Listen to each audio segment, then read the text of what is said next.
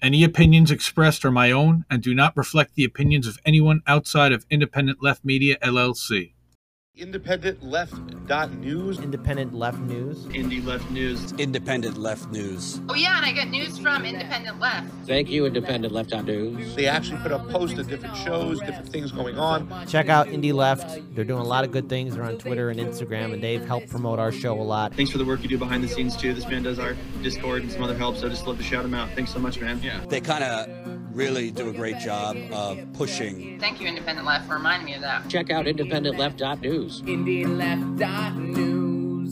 Indie Left, shout out.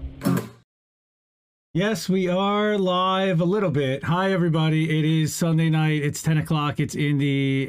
It is How Did We Miss That? But we're going to have a special episode tonight. I wanted to pay attention and spotlight the most famous father there is in the world, and he's suffering, and he is sitting in Belmarsh right now. And we've been covering Julian Assange case and all of the different angles and amazing writers that have been spotlighting his case and keeping it alive and explaining why it's such a persecution. And again, on Father's Day, I as a father myself, I wanted to honor him and to show all the clips and the different segments that Reef and I have done over the 38 previous episodes of How Do We Miss That? So this is going to be a fun stream where you guys get to go back and watch some stuff that happened before, sometimes even before INN started. And this is early on, a little bit of pre-production stuff, and you'll see a little bit cleaner, a little bit nicer stuff these days. But we're gonna run that right now, and again, enjoy everybody. Have a great one.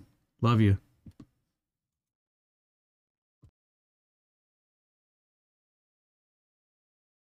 But Ray McGovern, how he specifically was targeted. Ray McGovern nailed and talks specifically about the Isikoff story. And of course, the Isikoff story that broke talked about how the Trump administration and Mike Pompeo had conspired potentially and plotted and drawn up plans to either extradite him, kidnap him, have some type of a potential shootout on a London street. There were all kinds of wild scenarios that were thrown out because that's what the CIA does when they're briefing a president, of course, when they're giving him scenarios. There's questions as to whether this was brought by Pompeo or by Trump himself. Lots of people seem to believe this was a vendetta that Pompeo had over Vault 7. And that's one of the things that Ray McGovern had pointed out just the day after this whole thing broke and before everybody really had time to analyze and talk to anybody. He says, Michael Isikoff is at it again, this time with co-authors Zach Dorfan and Sean Naylor in a long potholed piece posted on Sunday on Yahoo, where Isikoff is chief investigative correspondent. Seeing the title, wouldn't you dip in? Yep. Kidnapping, assassination, and a London shootout inside the CIA's secret war plans against WikiLeaks. Yeah, Pompeo's scary. You would know, Darlene. You live in his state, right nearby. She's in Missouri. He's in Kansas, I believe. I sent out a quick tweet to alert those there's many readers who are malnourished by the corporate media. To the subliminal but clear subtext, the big lie that Assange was a Russian agent, which he clearly was not. After all, he published DNC emails hacked by the Russians, quote unquote, to hurt candidate Clinton and throw the 2016 election to Trump, right? Hacked? Wrong. Okay. The Yahoo email, this is so good. The Yahoo article has a wealth of shoot 'em up detail, the most plausible of which were long since revealed. This is where Max Blumenthal, even a year plus ago, this came out in the UC Global trial with David Morales. What really happened? But sense is, even if only those wimpish lawyers had not stood in the way, we'd have gotten our man. Shoot up any Russians trying to steal him and bring him to Russia. No problem. First Amendment for Assange? No problem. So we are told, for example, The CIA and White House began preparing for a number of scenarios to foil Assange's Russian departure plans, according to 3 former officials. They have no evidence for this. Those included potential gun battles with Kremlin. Yeah, this is what we talked about, right? Yeah. Isikoff et al. So this is quoting the article more. Okay, and there was zero debate on the issue of whether the CIA would increase its spying on WikiLeaks, said a former intelligence official, right? So no stake in Russiagate vampire. So good. And Megyn Kelly asked Pompeo about this today. Or not today, but like this week, I think. Yep. Because I know I pulled that story for our show. Him, and I called into Glenn Beck. Oh yeah. As well. Yep. Oh, he had the most uncomfortable giggle. Like, yeah, of course we didn't. Yeah. Yeah. Mm-hmm. I think there was the quote with Megyn Kelly was that they were a anti-national something like a non-state hostile intelligence a non-state hostile intelligence service, I believe was the terminology that was used to describe them. Or a non-state actor as well. That's another way to describe it. Yeah. So Ray McGovern, he was a 27-year career CIA analyst, including serving as chief of foreign policy branch, chief of the Soviet foreign policy branch. Brilliant. Yep. Vault 7. Exactly, Valerie. Yeah. That is. But Russia. Russia. The embarrassment of the Vault 7 leaks is why the CIA is determined to ensure that. Unfortunately, they have to get him out. He's got to be released. I mean, story after story after story highlights the persecution that this man is being underwrought right now. The torture that he's already. I told Misty we should just. I told Misty we should just start sending cakes. You know. Right. One might get through with something, you know. Like at this point, the Cowboy Breakout Posse needs to, it's ridiculous. It is beyond ridiculous and really upsetting. What are they holding him for? What are they? Well, he's already won his extradition trial, and they've already said that they're not going to extradite him, but they're still holding him, which is still really weird, because he's a flight risk, and he fled to the Ecuadorian embassy prior. But okay, I don't want to try that whole part of the case. But the other angle that I wanted to show, and the other article that I thought brought a different spin to the story and a different flair, was from Kevin Gosztola from The Dissenter, another amazing writer. He was on the ground in England a couple of years ago, or in February before COVID, for the last trial. He was on the Zoom feed for the last two, for the extradition trial itself in September, and the appeal that happened in July. And he's been one of the most tenacious writers, and he also covers prison malfeasance. He covers all kinds of corporate wrongdoing. Big fan of his work. The Dissenter is one of his newsletters. He's also one of the co-founders of Shadowproof. And so his article from September 29th was the report on the CIA plans to kidnap to Assange shows that the clearest evidence yet of improper pressure on prosecutors, right? That the district judge who denied the extradition request previously dismissed evidence of improper pressure from the CIA to charge the WikiLeaks founder. This is, again, an unbelievable story. Here, though she ruled against the U.S.'s extradition request, she rejected the argument from the legal team for WikiLeaks founder Julian Assange that hostility within U.S. intelligence agencies translated into improper pressure on federal prosecutors to bring charges. However, the Isakov story on the CIA's plans, right, is some of the strongest evidence yet that he was only charged with crimes because of their thirst for vengeance. He was charged with by the U.S. Justice. If they had killed him, I mean, if they had killed him while he was being like, isn't that not like witness? What do they call that? You know, where it's like tampering with witnesses or whatever. Well, you know, that would just be worse than that. That again, what they're trying to do is send a message to anybody that wants to report on the crimes of the national security state, of the CIA, of the United States, of the U.S. military, the U.S. government.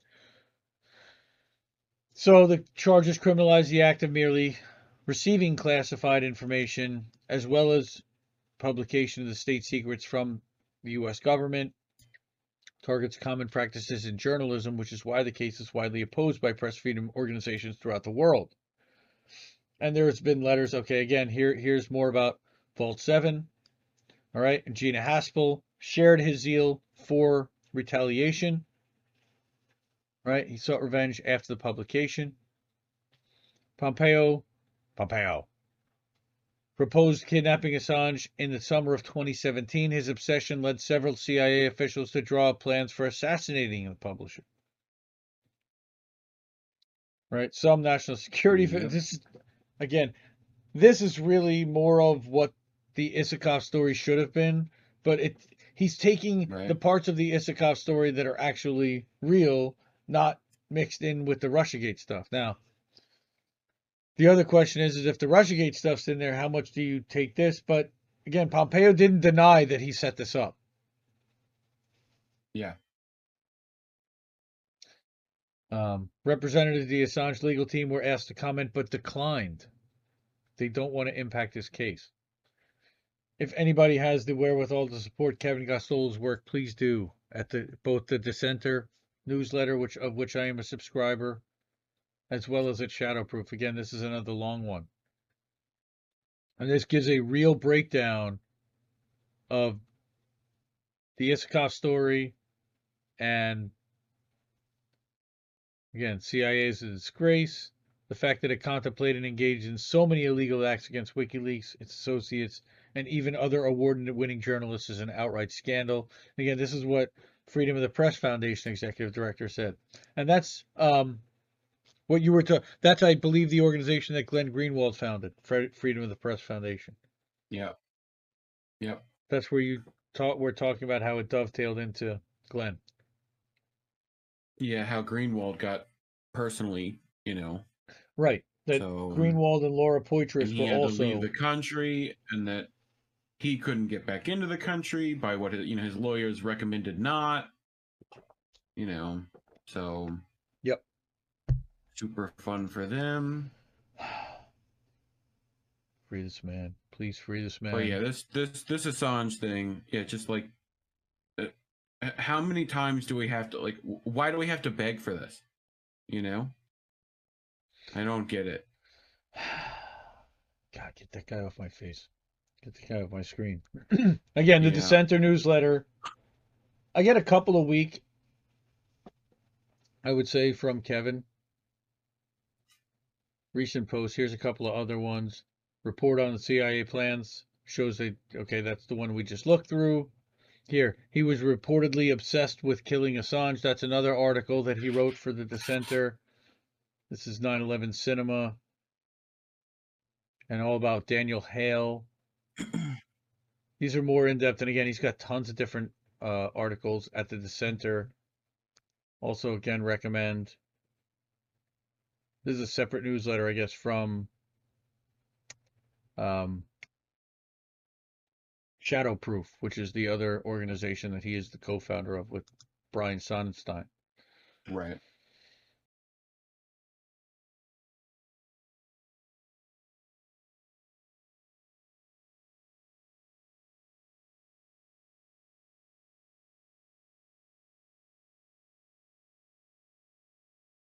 Publication is the LA Progressive newsletter. And I picked up this article because probably of the name Julian Assange. Why is the CIA plot to kidnap or kill Julian Assange routinely ignored? I wonder. Let's read further. So, which, by the way, send your files to, like what's that address in Scotland? Like, just send them all there. WikiLeaks, right? So 3 years ago, on October 2nd, 2018, team of Saudi officials murdered Jamal Khashoggi, rest in peace, in the Saudi consulate in Istanbul. We know about this. The purpose of the killing was to silence him and to frighten critics of the regime by showing that it would pursue and punish them as though they were agents of a foreign power. Mockingbird. Yeah. Operation Mockingbird. How about that? It was revealed this week that a year before the Khashoggi killing in 2017, CIA had plotted to kidnap or assassinate Julian Assange, which we know who had taken refuge 5 years earlier in the Ecuadorian embassy in London. Senior U.S. counterintelligence officials said that plans for the forcible rendition of Assange to the U.S. were discussed at the highest levels of the Trump administration. The informant was one of more than 30 U.S. officials, 8 of whom confirmed details of the abduction proposal, quoted in that Michael Isikoff piece in Yahoo News, that also tried to Russiagate and tie to Russia, which was wrong. But plan was to break into the embassy, drag Assange out, and bring him to where we want, except that really wasn't the case either, because now we know, thanks to Max Blumenthal and thanks to the UC Global case, all about what David Morales was doing, and that UC Global was in charge of security in the Ecuadorian embassy, that they planted cameras on behalf of the CIA all over the place, and that they were going to handle any rendition and extradition that would have happened during that time. But they got exposed, and they were brought up on charges because they were brought in on this. And again, watch Max Blumenthal's stream. It's on Rockfin. He has a show on Rockfin called Foreign Agents. You have to be a premium subscriber. I think he does eventually put it on the Moderate Rebels or on the Gray Zone channel. I think so, yeah. Yeah. Cenk and Anna, yeah. Apparently, Cenk and Anna are concerned that they think that Indie Left is a major power in this space and is a threat and is funded by Jimmy Dore and Kyle Kalinske and Joe Rogan, which is hilarious because none of them would even talk to me. And I'd love to. Joe, hit me up. Seriously, like for a couple hours. Like Jimmy, love you, brother. But I'm good. Like yep. We're self-funded right now, and that's happy to do that. I mean, I still user-funded. I still got to cash those checks from Putin, so we're it takes a minute. So, right. So again, getting back to our story about Mr. Assange. God, free that man. Free Julian Assange. Please free Julian Assange. We've got to let that. Sure. I mean, especially after what we see here, that the CIA actively was plotting to drag him out of an embassy where he had political asylum. All the stuff that they pulled. The fact that this continues. It's beyond disgraceful that we continue to pursue this, that our country continues to pursue this case. It's a persecution. Just essentially, and Ray McGovern said it was essentially to move him from place to place to place, prison to prison, and never let him out for life. Free Julian Assange, please. Please, almighty, free Julian Assange. Stop making us fucking beg before we start breaking kneecaps, please. It's unreal. Apologists for the CIA say it was freedom. It was freedom of the press was not under threat because they're not real journalists. Except that information. No, they're publishers. Okay, but they also were looking at real journalists. So what do you mean? So there's Glenn Greenwald and Laura Poitras. Okay. And award-winning Glenn Greenwald. Right, and they were similar to those employed by the Chinese government for suppressing dissident in Hong Kong, which has been much criticized. Yep. Okay. Again, the extraordinary story exposed by Yahoo News, but the journalist who wrote it. It's possible to only give a brief pieces. Okay, their disclosure should be of particular interest in Britain because it was in the streets of central London. The CIA was planning the extrajudicial assault on an embassy, the abduction of a foreign national, and his secret rendition to the U.S. with the alternative option of killing him. But apparently, they had contacted the British also about shooting out tires somewhere at an airport because they did not want to shoot on British soil. Yeah. Pretty amazing. It's like a Tom Clancy novel, but sad and depressing. Yeah. So in any event, the embassy attack never took place, despite the advanced planning. There was a discussion with the Brits, about turning the other cheek, and former senior counterintelligence official. But they're all liars also. But this was confirmed by a lot of people. This definitely happened. But it was already reported in 2020 by Max Blumenthal. We didn't really learn much here. But what we learned was that they also had looked into spying on Glenn Greenwald and Laura Poitras. And that journalism doesn't really matter to them. Right. If we were to be extradited, 175 years in prison, as we well know from Richard Medhurst, from Kevin Gostola, and from Randy Credico, and all the other outstanding journalists that have covered this case extensively over the years, especially over this past year. For sure. Did Greg Palast do anything on it? I have not seen Greg cover it. He was covering the Donziger stuff this week. Donziger. Yeah, and he was focused on the Georgia voter roll purges and nationwide voter roll purges. Well, and before that, he was doing the Florida stuff with Al Gore, and that's what I remember him from. Right? He's been around a long time. He's been doing this a long time. He gets to wear the hat. He gets to wear the hat and not be made fun of for it. He sure does. So, Pompeo's determination to conflate journalistic inquiry with espionage has particular relevance in Britain because the Home Secretary, Priti Patel, wants to pretty much do the same thing. Yeah. She proposes updating the Official Secrets Act so that journalists, whistleblowers, and leakers could face sentences in prison. Unbelievable. Donziger is a definite BS thing. That is just, again, he's got to serve 6 months contempt. I mean, the time served is nothing to them. I mean, and it was appointed by a corporate judge, for the first time in history, prosecuted by a Chevron-appointed corporate judge. It's unreal. So, the true reason the scoop about the CIA's plot to kidnap or kill Assange has largely been ignored or downplayed is rather that he is unfairly shunned as a pariah by all the political persuasions, left, right, and center. Well, not all.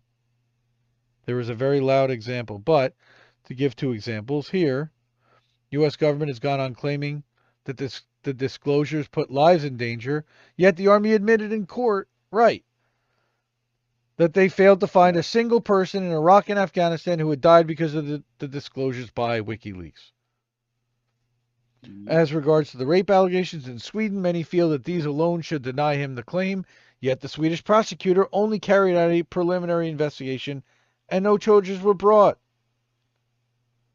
He's a classic victim of cancel culture, so demonized that he can no longer get a hearing, even when government plots to kidnap or murder him. It's unreal. Like Patrick Cockburn Counterpunch. Great publication. Oh, that interesting. Used to have a lot more Counterpunch, but the St. Clair's have been doing a lot, leaning a lot more towards squad defending, TYT type of, not the type of reporting that we're looking for, and apologists. And They've been around a long time. They've been in this game for a very long time, a lot longer than I have. I can tell you right now, but they've been disappointing. And this is from somebody that used to really enjoy their stuff.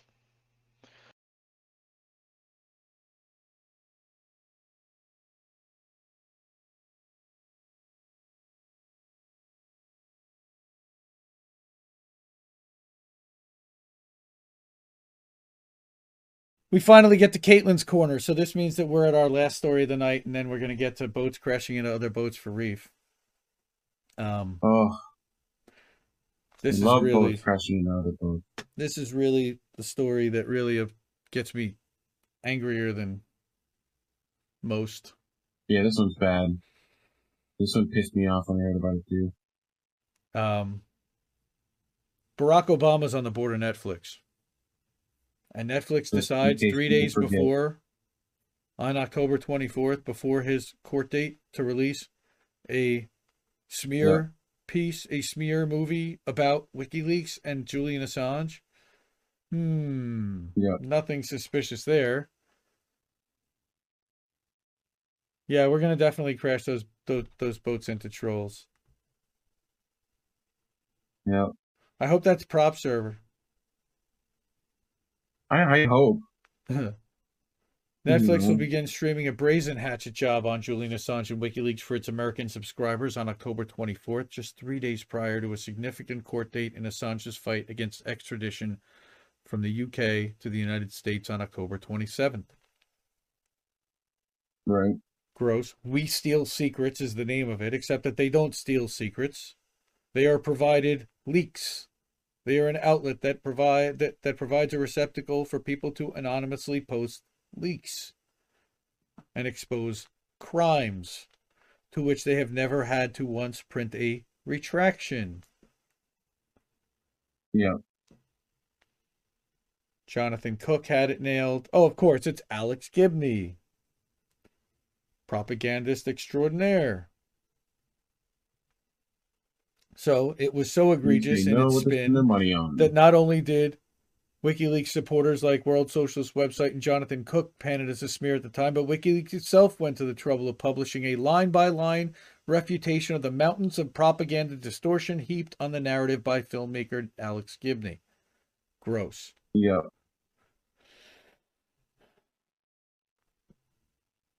I'd say 14. This also reminds me of the.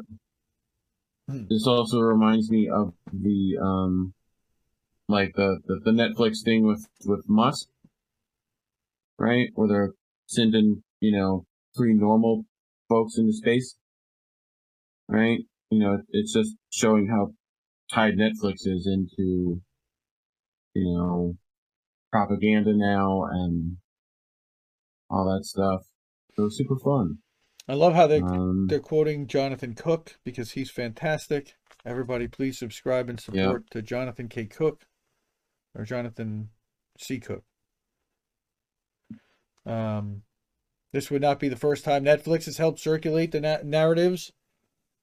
And of course, we know that Caitlin is always focused on narratives that advance the interests of U.S. empire, second or the third, having already run blatantly propagandistic documentaries, quote unquote, advancing imperial interests in nations like Ukraine, Russia, Egypt, multiple ones about Syria, right? And of course, Netflix also has signed a deal with the Obamas and the British royals. No, nothing suspicious there.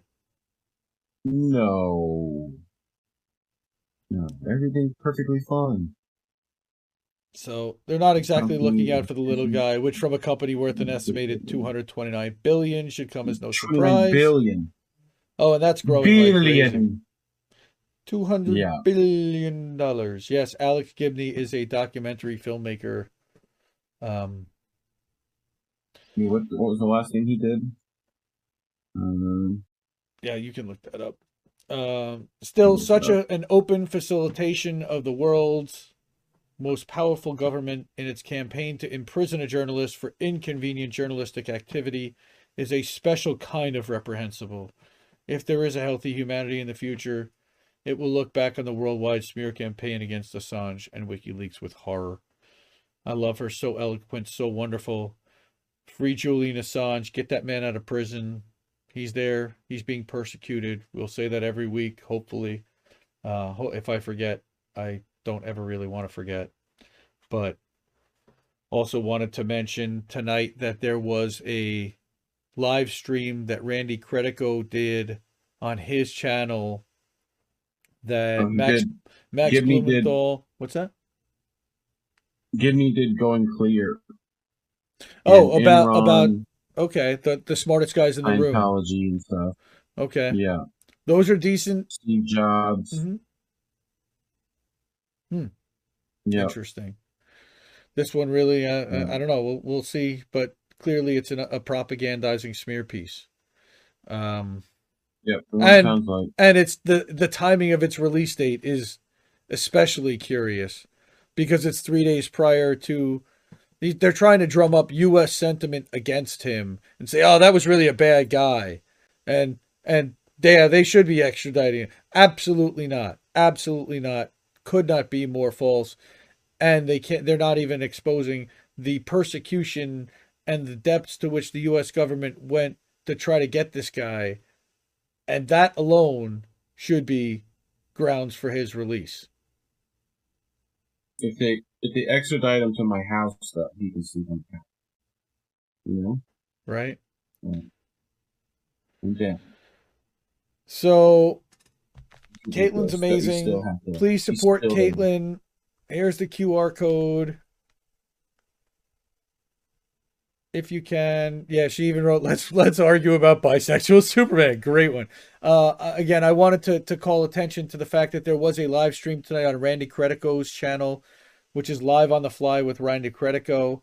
It was a live stream of a night of comedy for Assange. Naomi Caravani and Lee Camp from Redacted Tonight were there. And Max Blumenthal was there. Max did an incredible set. Honestly, like he's just So the court getting great. was the court thing today, or is that No, the court thing tonight? is on the 27th. Okay? And this is set for release on the 24th. Gotcha.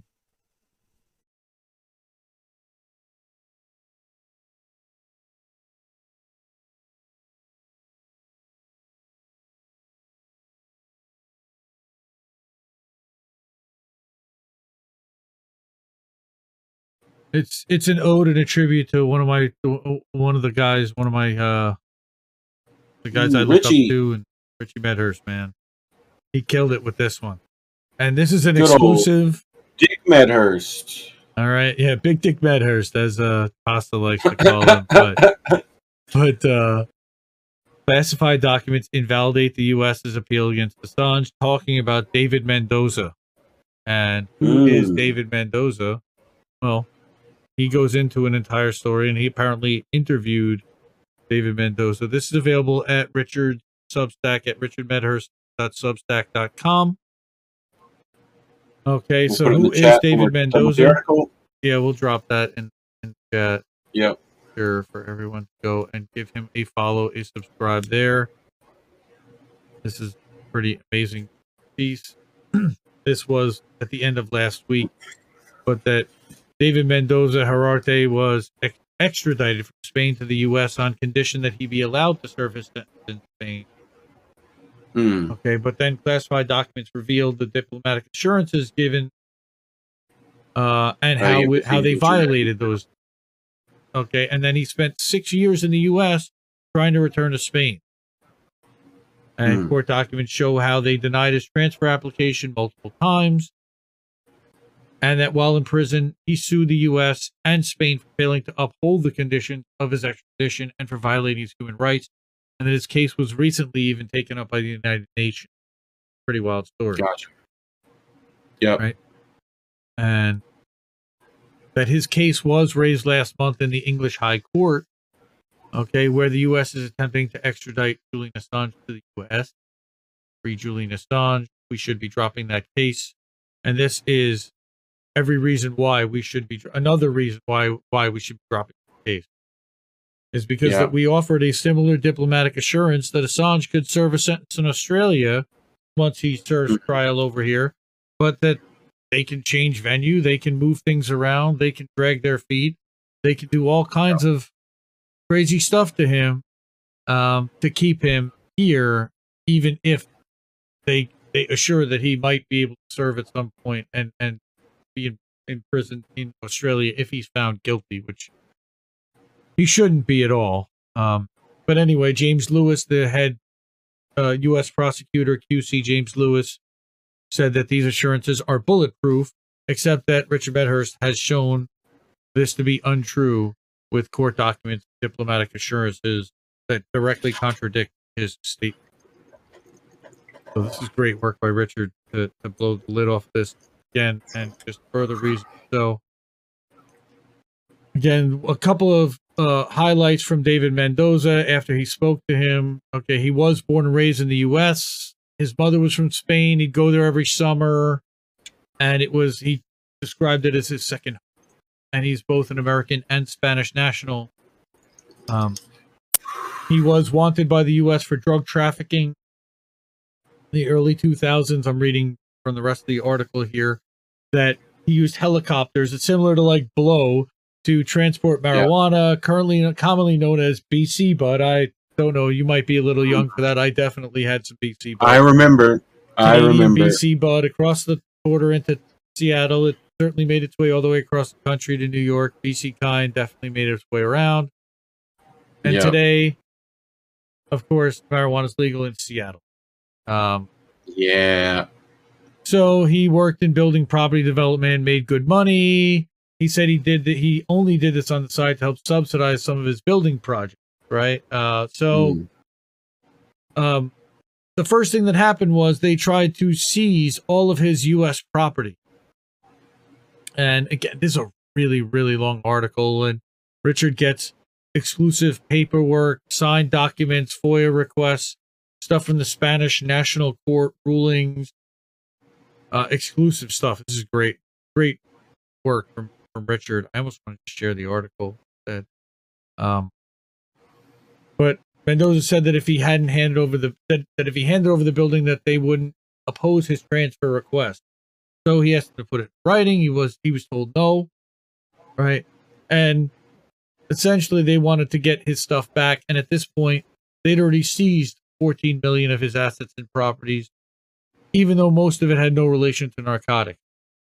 He said only 2 million was spent on that. And then he was also then sentenced to 14 years in prison. But instead of being sent to Spain, he was told to apply for a treaty transfer. And he applied, and the U.S. said no. Wait, what? It was done in a treaty already. Okay, and he applied 3 times for a treaty transfer. This is a crazy story, right? And this is what they're probably going to try to do if they ever get Assange to the U.S. shores. And this is what the case that Richard is making here, and that he's documenting. It's pretty remarkable, okay, that the U.S. continues to deny this guy to leave. And he said, that's when I realized I'm in the wrong court. I'm going to get nothing here. So he sued Spain instead. And it actually worked. So he won both of his lawsuits. And then it was about Spain pressuring the United States and having somebody high enough in Spain exerting enough pressure. Okay, they were ordered to hand over diplomatic communications with the U.S., which it had previously refused to give Mendoza. They revealed that Spain had only asked the Americans to send Mendoza back 2 times, which was disappointing. In total, he spent 6 years and 9 months in the U.S. prison system, each day in violation of this U.S.-Spain extradition treaty that had been signed and the conditions imposed by the Spanish National Court. I mean, it's beyond an injustice. So once he was in Spain, he didn't get out until 2019. All right. Now, the thing is that the whole idea of why he was going to serve in Spain to begin with is because he could, the Spanish prison system allows you to spend time with your family. It allows for conjugal visits. He had a newborn at the time. He had an autistic child. And also some of the best rolling papers in the world, but he lost that, of course, over time. And he said, like, his kids call him David now. They didn't even call him Dad. And it's really sad. So it says that, this case is incredible on its own merits. Nevertheless, it must be examined in the context of Assange's extradition, and that when James Lewis told High Court judges that the United States have never broken diplomatic assurance ever, that this is simply untrue. So, Mendoza's experience shows that for Assange, any diplomatic assurances or agreements must be written in explicit language and signed by all parties, including him, so that in the eventuality of noncompliance, he may be afforded the opportunity to contest this in court, despite his status as a non-signatory of the U.S.-UK extradition treaty. That's one of the things that the U.S. courts kept saying was, well, if you didn't sign the treaty, then you have no standing and you have no claim to it. So you can't claim, make anybody enforce it, even if it includes your story, which is crazy. But it offers the court extraordinary insight into the inner workings of American diplomacy, legal proceedings, and extradition to the U.S. It is a serious warning which High Court justices should heed, and I'm hoping they do, who at their discretion have the power to prevent gross miscarriages of justice which gravely imperil the respondent before they arise. And Mendoza says that he's a nobody, and if they're capable of doing this to him, imagine what they can do to Julian. Yeah. Again, so what's a tremendous article. What's been happening? Do you know what's been happening in the trial recently? Right? Well, like what's going on there? They had a hearing back at the end of October that was 2 or 3 days long. It was 2 days long, and that was the appeal. And we are now waiting for the appeal result from the High Court in the UK. Gotcha. And in the meantime, he continues to rot in Belmarsh and be given inadequate blankets. And is it still over the allegation of sexual assault from him, or is it? No, this is over the Iraq war log specifically. Okay. Still. Okay. This is not so about 2016 claim, or this is using the Espionage Act for a journalist. Daniel Ellsberg had testified originally on his behalf in this extradition trial that had happened last September, which the judge Baritzer had ruled back in January that the U.S. prison system was inhumane, which we all thought that meant that he was going to be released, but that the U.S. had the right to appeal, and the Biden administration did announce that they were going to appeal. Merrick Garland is pursuing that. Merrick Garland should be dropping these charges because of all the things that have come out this year, the persecution that happened, the Isikoff article about what happened in with the Spanish embassy, and UC Global, which we already knew about 2020 thanks to Max Blumenthal and that David Morales case. There is the Ziggy Thordarson revelations that he actually lied under oath to get a plea deal. There are so many different things that reasons why he should be set free at this point. Enough is enough, and that's the thing. Yeah. So by all means, Richard, great article. Thank you, my brother. Well, you better get hip to Indie Left. Indie Left. IndieLeft.news.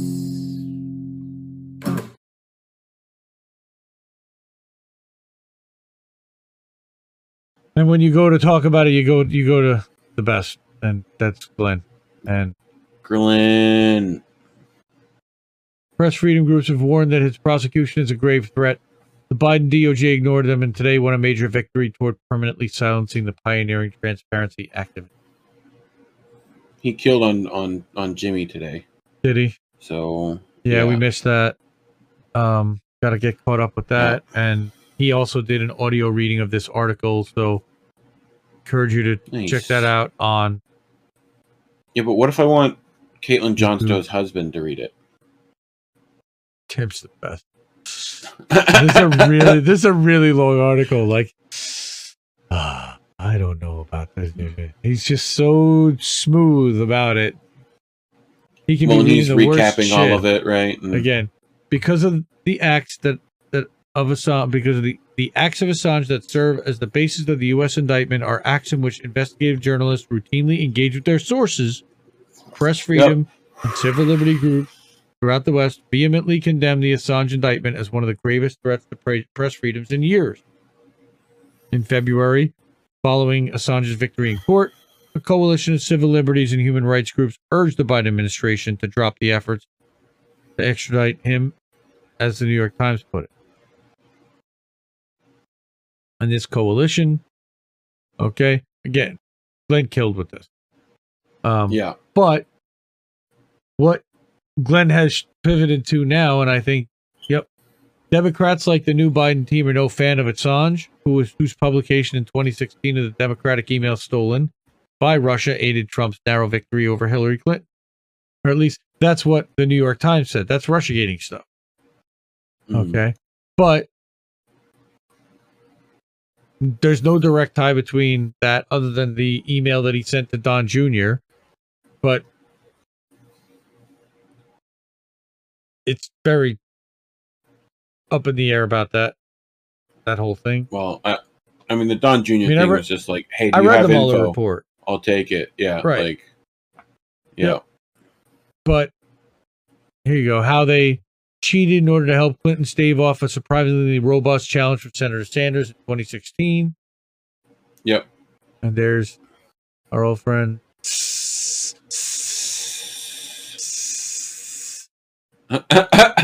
That's. I like how you're using her own language. Not I nice. appreciate the effort. That's not very nice. Sorry. Ooh, it's a snake. All right, even John in Brazil said it. Yeah. Okay, going back over the Rebecca Vincent, who's director of Seth Rich, that she wanted to keep those windows blinds closed. All right. Freedom of the Press Foundation, where Glenn sits on the board, issued a statement. It's just over the last 15 years, Assange has broken more major stories and done more consequential journalism than all the corporate journalisms who hate him combined. Bold And statement. Has not had to probably true. Rescind anything. Right, but he is not being imprisoned despite his pioneering journalism. He is being imprisoned precisely because of that. Because of it. Yep. Accumulated hostility toward him from employees of media corporations who hate him due to professional jealousy and the belief that he undermined the Democratic Party, and from the U.S. security state apparatus, which hates him for exposing its crimes and refusing to bow to its dictates, has created a climate where the Biden administration and their British servants feel perfectly comfortable imprisoning arguably the most consequential journalist of his generation, even as they continue to lecture the rest of the world about the importance of press freedoms and democratic values. Killing you, Glenn. Thank you for saying all the things. GlennGreenwald.substack.com. Give him a follow. Throw him some cash if you can. He's doing all right. Also, but shout out the Action for Assange crew for when they were doing the appeal, because watching them, I mean, Misty, Glory, Slow News Day, Andrew, right? Like they woke up at 5 a.m. Eastern, or even earlier, stayed up depending on where they were located. Sleepy right? Josh stayed up. It was 2 a.m. where Sleepy Josh was, and Steve. I know they were up late. And Misty, I don't know if she stayed up all night or she watching them have to take that news. People who've been doing this for 2+ years, right? Like have to essentially be forced to see him rot more. Because of this was fucking brutal to watch, and Stella coming out put almost everyone in tears. It was fucking the worst. And now we find out that he had a stroke. Yeah, that he had a stroke. But go watch that stream if you can find it. I think it was on MCSE Network and stuff like that, because they did lay out a amazing recap and their thoughts on moving forward and so where they are now in the trial and stuff like that. Sending love to all our Assange supporting family for sure. It's been hard. Richard Medhurst and Kevin Gostola, I wanted to shout those two out specifically. Yeah. They're doing yeoman's work. and just keep an FYI how many people didn't tweet things about that yesterday. I think that says a lot more. That they didn't cover that story yesterday. Yeah. So. Yeah. And why? Well, you better get hip to Indie Left. Indie Left. IndieLeft.news.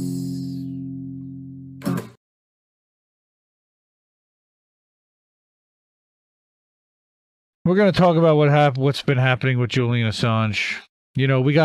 I got shocked last Friday night while we were doing the show and seeing that they had announced he had suffered a stroke, on October 27th during the High Court hearing. Right.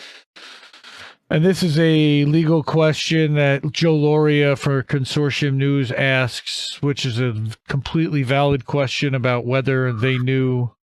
If they knew, would it have made a difference? Why it took so long for them to make any kind of an announcement about this is still something that I have. It's just I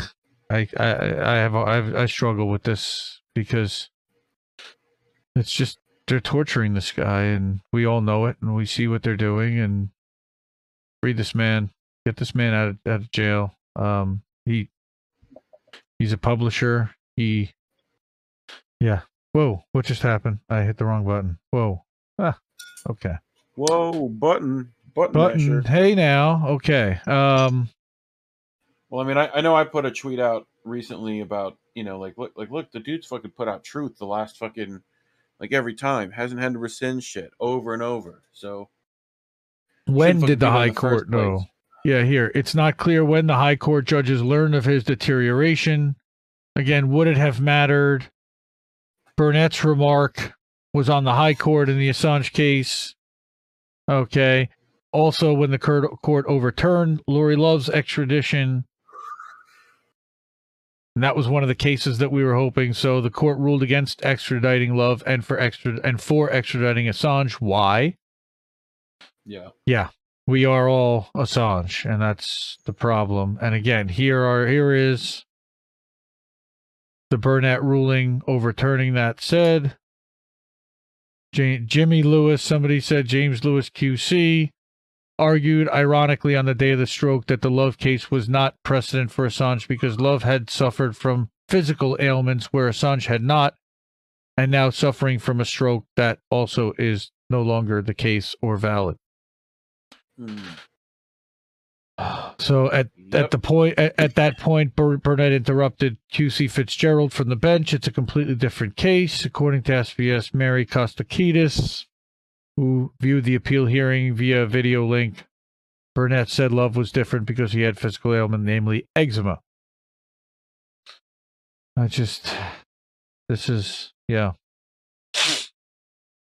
Free Julian Assange, and again, I want to hear his voice. I want to hear it from him. I want to hear what he sounds like. I want the world needs to hear directly from him, and hopefully one day we'll get to see that. Another story and another angle about the Assange story that I don't think a lot of people caught was that there actually has been movement in the Australian government. So you've got now somebody somewhat high up, at least, whether it's a shadow or a misdirection or something where he's running for something and it's politicizing it in order to win some points somewhere. But this has got to be looked at some kind of a positive sign that Australia's deputy prime minister has come to the defense of WikiLeaks founder Julian Assange, calling on the UK not to extradite him. Barnaby Joyce, who's at least brave enough to stand up to everyone in his government to know that what he's going to say is going to be unpopular in the Five Eyes of the world. Yep. Why not Six Eyes? Well, because we don't want a sixth eye. Believe me, Five Eyes is enough to Five Eyes is enough. Five Eyes is enough.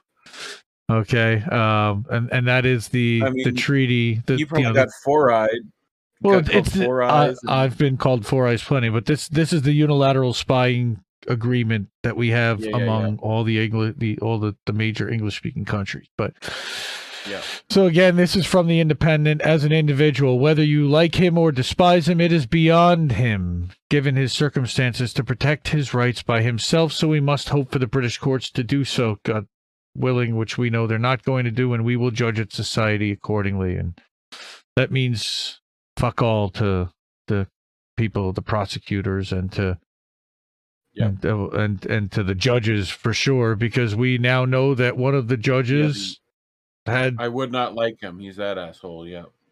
Yeah. So to look at it clearly, you must leave your uninformed preconceptions at the door of this high color sideshow. You must also set aside the grave issues. Right. I mean, that's. And he spent the last 2 years in Belmarsh. Which is them just trying to fucking prep everyone in that sentence. Right. And Stella, over the weekend, accused UK authorities of playing the role of executioner after Mr. Assange suffered a mini stroke in prison. And that's what they're announcing it as. And again, it was Stella that made that announcement. I didn't hear it confirmed by any prison doctors or any prison officials or anyone else on his team. Not again. It's again, not that there's any doubt about it or anything, but just wow. And then, of course, Chris Hedges, and I know this was covered by a few people in SheerPost, and let me blow this up so that people can read it a little bit better. Okay, and I just wanted to go to the very first paragraph, which is so powerful, where he actually says, "Let us name Assange's executioners," and I believe he did this in the streets also, and on the streets, yeah. So powerful, and I love this man so much. Joe Biden, Boris Johnson, Scott Morrison, Theresa May, Lenin Moreno, Donald Trump, Barack Obama, Mike Pompeo, Hillary Clinton, Lord Chief Justice Ian Burnett, and Justice Timothy Victor Holroyd.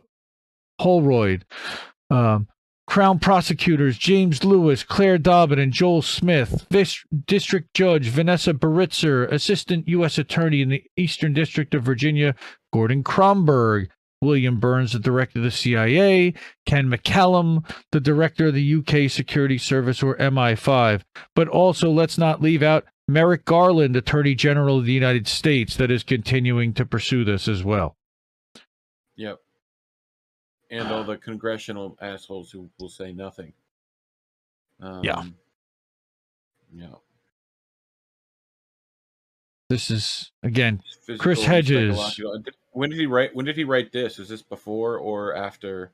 This was written on December 13th. So this was after we knew that he had suffered. Yeah, again, who suffered a stroke during court proceedings. And I know he had done a stream with Richard Wolff, I believe, just beforehand. So what they recorded was before he had that knowledge. He committed Empire's greatest sin. He exposed it as a criminal enterprise. He documented its law. Again, I can't do justice to Chris Hedges. Yeah. All I can say is go read this article. It's lengthy and it's worth reading. And he's just a friggin' treasure. Pulitzer Prize winning. Yeah. He's just a friggin' treasure, and I adore this man, and maybe one of these days we'll actually get a chance to. Tremendous personal cost warned us. He gave us the truth. The ruling caste is crucifying him for this truth. With his crucifixion, the dim lights of our democracy go dark. Hopefully, he comes back after 3 days, but, that's just me. Yeah, that's all of us. And then I also wanted to give a shout out to Low Key, okay, for the Watchdog podcast on Mint Press News. Again, this is the kind of coverage that we should be getting from corporate media about Assange, where you've got different outlets covering different angles, and this is about specifically how the corporate media has manufactured contempt in general public sentiment, at least in the United States and globally. I, again, recommend everyone listen to this 48-minute podcast from Low Key, okay, who recounts. He's got two individuals who've been closely monitoring, Pablo Navarrete and John McAvoy. and you can read their credentials here. Founder of Alborada magazine, an outlet concentrating on Latin American politics. John's an investigative journalist, right? Thank you, sir. Okay, and then in November, John and Pablo were publishing a lot of mistakes about the Guardian and Assange, which can be read on Mint Press as well. So they're being interviewed now about that research by Low Key for his podcast. Okay, they recount that it's now known that UC Global, of course, spied on Julian. They even scavenged the embassy's garbage, stealing his kids' diapers to verify the DNA. We know that happened. Again, we are all Assange. When you have security, like the president has to guard his poop. There has to be a guy that goes in and. Unreal. Yeah, Luke Harding published a viral story that claimed that Assange had secretly met with Paul Manafort, which was told to be a lie. It found out to be a complete fabrication, and I believe somebody's going to prison for that. Gaping holes in the accusation, even though, and there was not the least of that, there was no record of him ever visiting the embassy. Right. Police reporters, activists, intelligence agents were outside 24 hours a day, yet he was reportedly able to enter without anyone noticing. Come on. So, again, listen to this. Low Key does a great job. And I know that, shout out to Steve from Slow News Day. We were talking earlier this week, and I know he was cracking up on his stream talking about the possibility of Donald Trump doing a podcast with Low Key about Palestine. Because the evangelicals were turning on him, and seeing this just made me, seeing Loki's name just brought that back to mind. And shout out to Steve. Say hi to Steve, and give Slow News Day a follow. We retweet and amplify all of their stuff. The only other thing, and Warren, this is all going to be one segment, just a long Assange segment. And the other thing we can talk about is the other angle from our INN brother, the dissident, revisiting the Russian hacking claim and debunking the smears against Assange, which they've been doing tremendous work. I sound like Trump now. It's tremendous work. It's bigly, hugely tremendous. Big. It's so big. It's so huge. Okay, huge. Mueller's timeline not lining up, and Mueller's sketchy source, and forensics showing that his source couldn't have been a hack, okay? And then, of course, the Ziggy Thordarson thing showing that he didn't do a hack and that it was completely a lie. Okay? You know what's funny to me? On Reddit, whenever people put text posts, they always have a too long didn't read section at the bottom. I want one of those for, like, every news article. I just want to be able to scroll down. Yep. Too long, didn't read. There you go. Yeah. But you better get hip to Indie Left. Indie Left. IndieLeft.news.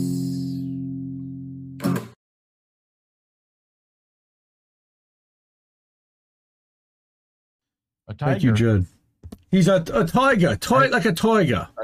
A toy tiger? I knew you were fucking gonna do Toy that like a tiger. You knew I had to go to Austin Powers and. Yeah.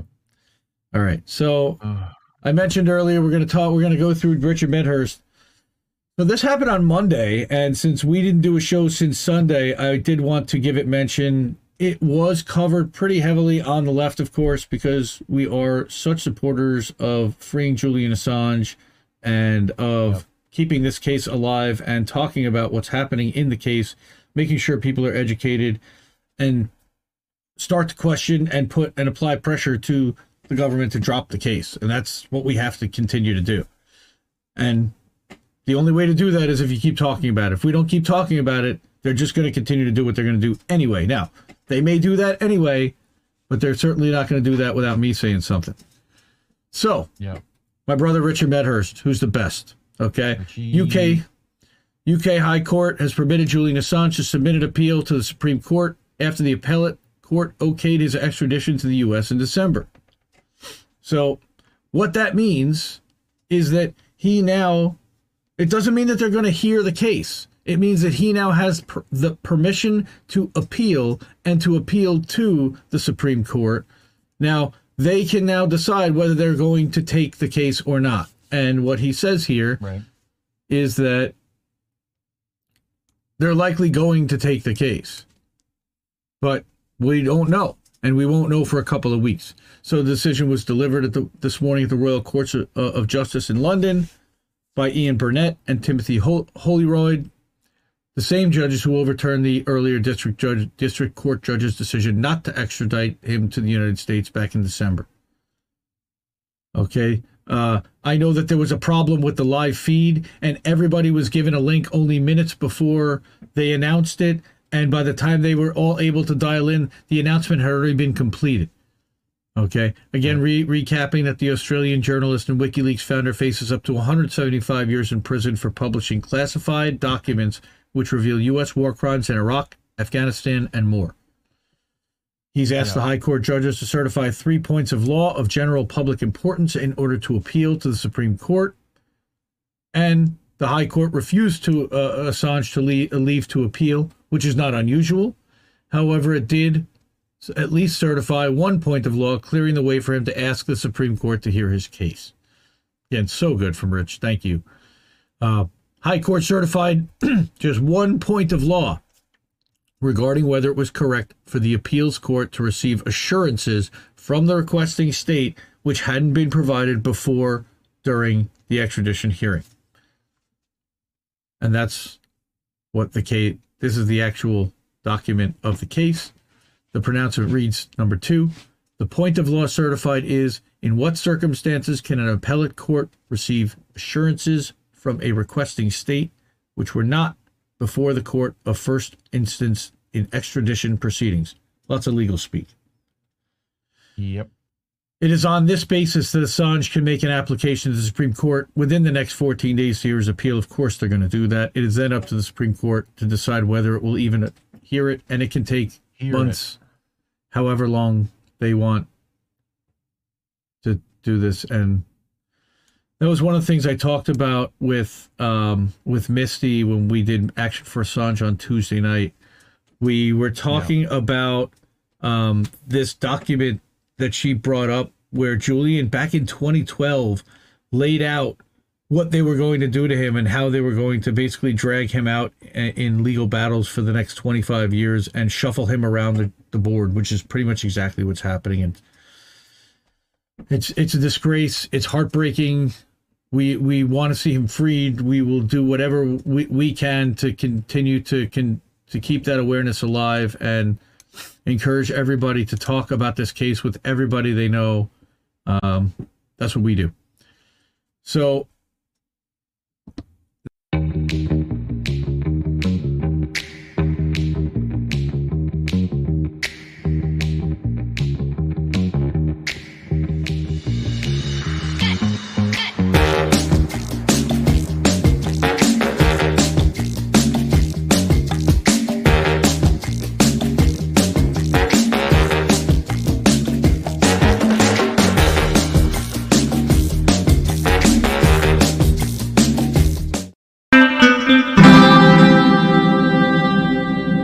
these people.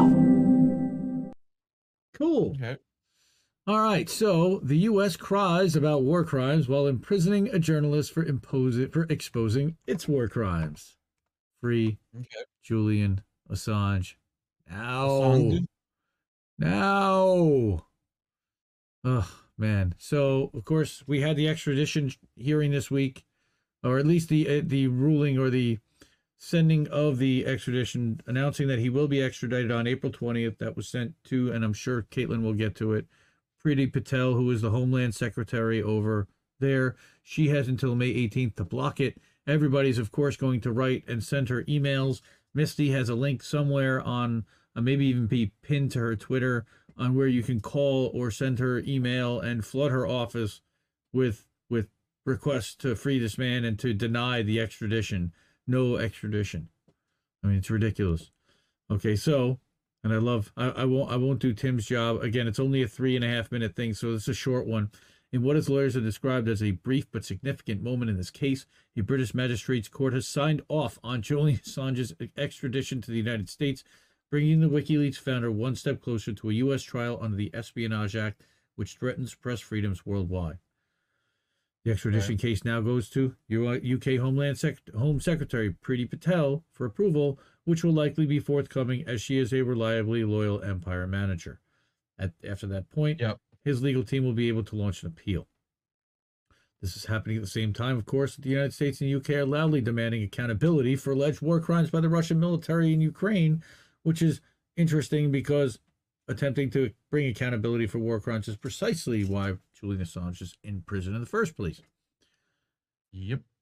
Biden says of Putin that he's a war criminal following what, the quote unquote false flag operation in Bucha. Definitely there are questions as to the origins and what happened. It is a massacre. It is a tragedy. There is no denying what happened and that people died.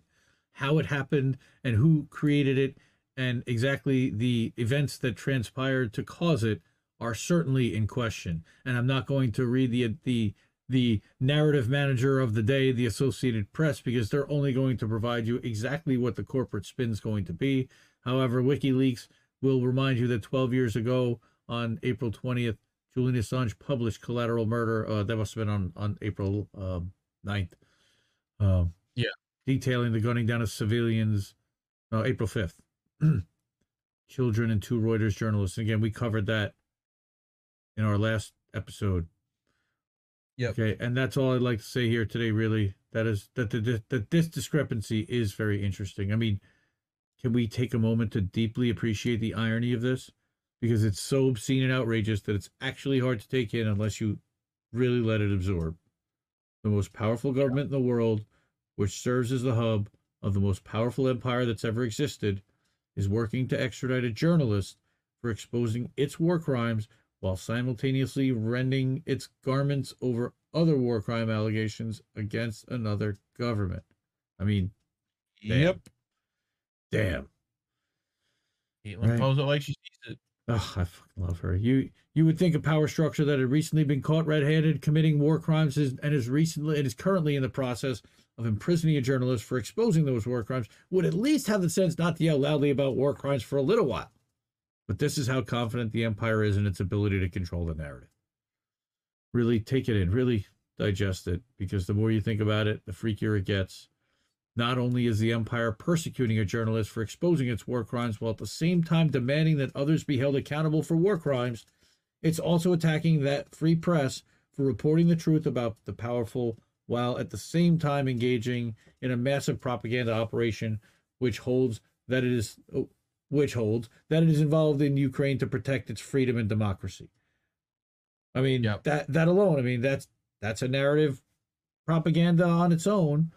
Okay, let alone the narratives about COVID and inflation and inequality and Medicare for all and all the other narratives that they've been controlling.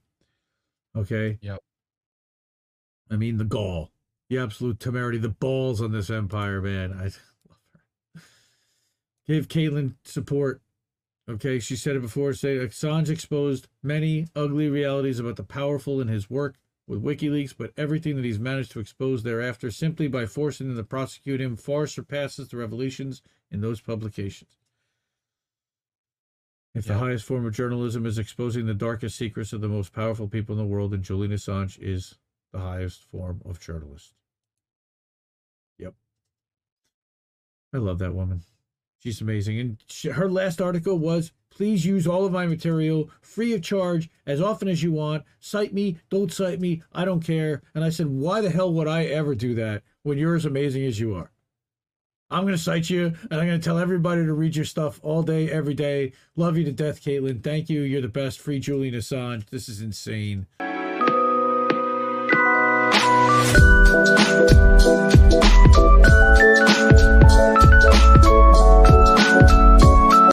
Hi, everybody. It's Indy, and hopefully you can hear me and nothing else. That was really cool. And again, I thank you for hanging out. I did want to. Yay, I'm live. Aha, I fooled everybody. Yeah, it's a clip show, but I'm actually here. Reef did get the night off. He wasn't feeling so great, so we gave Reef the night off, and he decided to turn in a little early, so that's awesome. So feel better, Reef. This is How Do We Miss That? Sort of live, episode 39. Free Julian Assange. Let's get this man free. Do not extradite him. Merrick Garland, of course, you're not listening, but free him. You're persecuting him, and this is nonsense. So stop doing that shit. Again, just wanted us to thank everyone for coming tonight. Let's go to iCloud and get my notes up, and just thank some of the patrons. We actually got a few new patrons last week, so that was really cool. We hadn't gotten a few new ones in a while, so that was exciting to see. And we're growing. We hit our 1,000th YouTube subscribers, so I wanted to say thank you for 1,000 YouTube subs. Wanted to say thank you for helping INN reach 100 followers on Instagram. Oh my God, INN's got 100 followers on Instagram and already up to 120 some odd followers on Rockfin. So rockfin.com/INN. And you'll be able to sign up for Indie News Network. We're streaming live to both Indie News Network and Independent Left News. Of course, Indie News Network is a family of 23 content creators, and we make all different kinds of stuff. Joe SDFU Shitlib was featured on Jimmy Dore yesterday. We've got Blue Moon Red Wine is about to start doing some new things, and she's getting a show help produced by some of the INN folks. Look out for a couple of amazing Tara Reid streams in the next couple of days. We have so much happening. Jesse Jet, what a fun show we did on Tuesday night with Jesse, and I've got to plug all this stuff because the people are just remarkable. But I did want to, again, shout out some of our new patrons. Of course, Anthony M, who's awesome, and I love Anthony, and I think that's our Mr. Banana friend that we've been friends for so long, and he appreciate that support so much. And then we've got Krill Fingers, we've got Douglas G, and then Eric T. Red moved over from Ko-fi to Patreon, so now we've got 8 patrons. Richard M. and the other original Rich, and Nikki, of course, and Les Bones, who are here as well. Thank you so much. Yeah, Tara with Eva was incredible. I actually got to personally engineer that live stream, and she brought me in to talk about live chats, and that's something new that I just started doing in the last couple of months, was engineering some streams, and I enjoy it tremendously. It's stressful for me. I feel like I'm getting better at it, but Reef is so much better, and I have trouble cutting between the single and watching the 2-box, and I sometimes I'm watching the thing when I should be really thinking about, and you've got 100 things going on in your head. Let me tell you, when you're running a live stream and you're producing one for somebody else, there's so many different things to focus on simultaneously. It's overwhelming at times. I'm just doing the best I can, and again, subscribe to all these amazing people at Indie News Network. Go to indienews.network, and you can find all of our channels, and all the people there and all their channels are linked in the members link tree as well. Again, so I wanted to say thank you to all of our patrons. We also had quite a few donations on Rockfin, so thank you so much for that. Again, rockfin.com/INDLeftNews.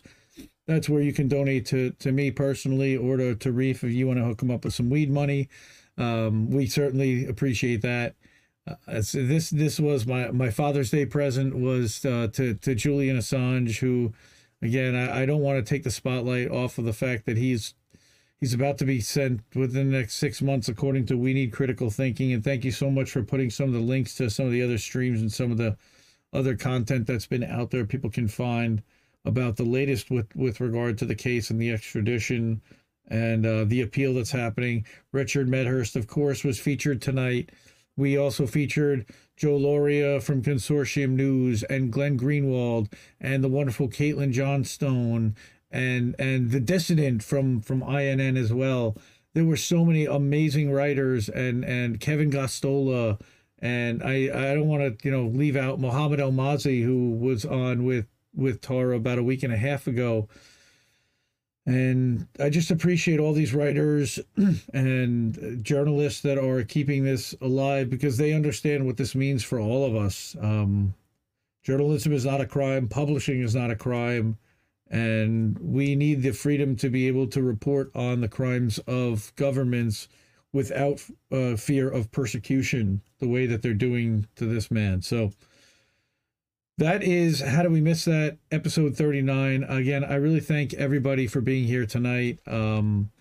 This week, we've got a ton of stuff. INN News on Wednesday, Tara Show on Tuesday, Warren Show on Thursday.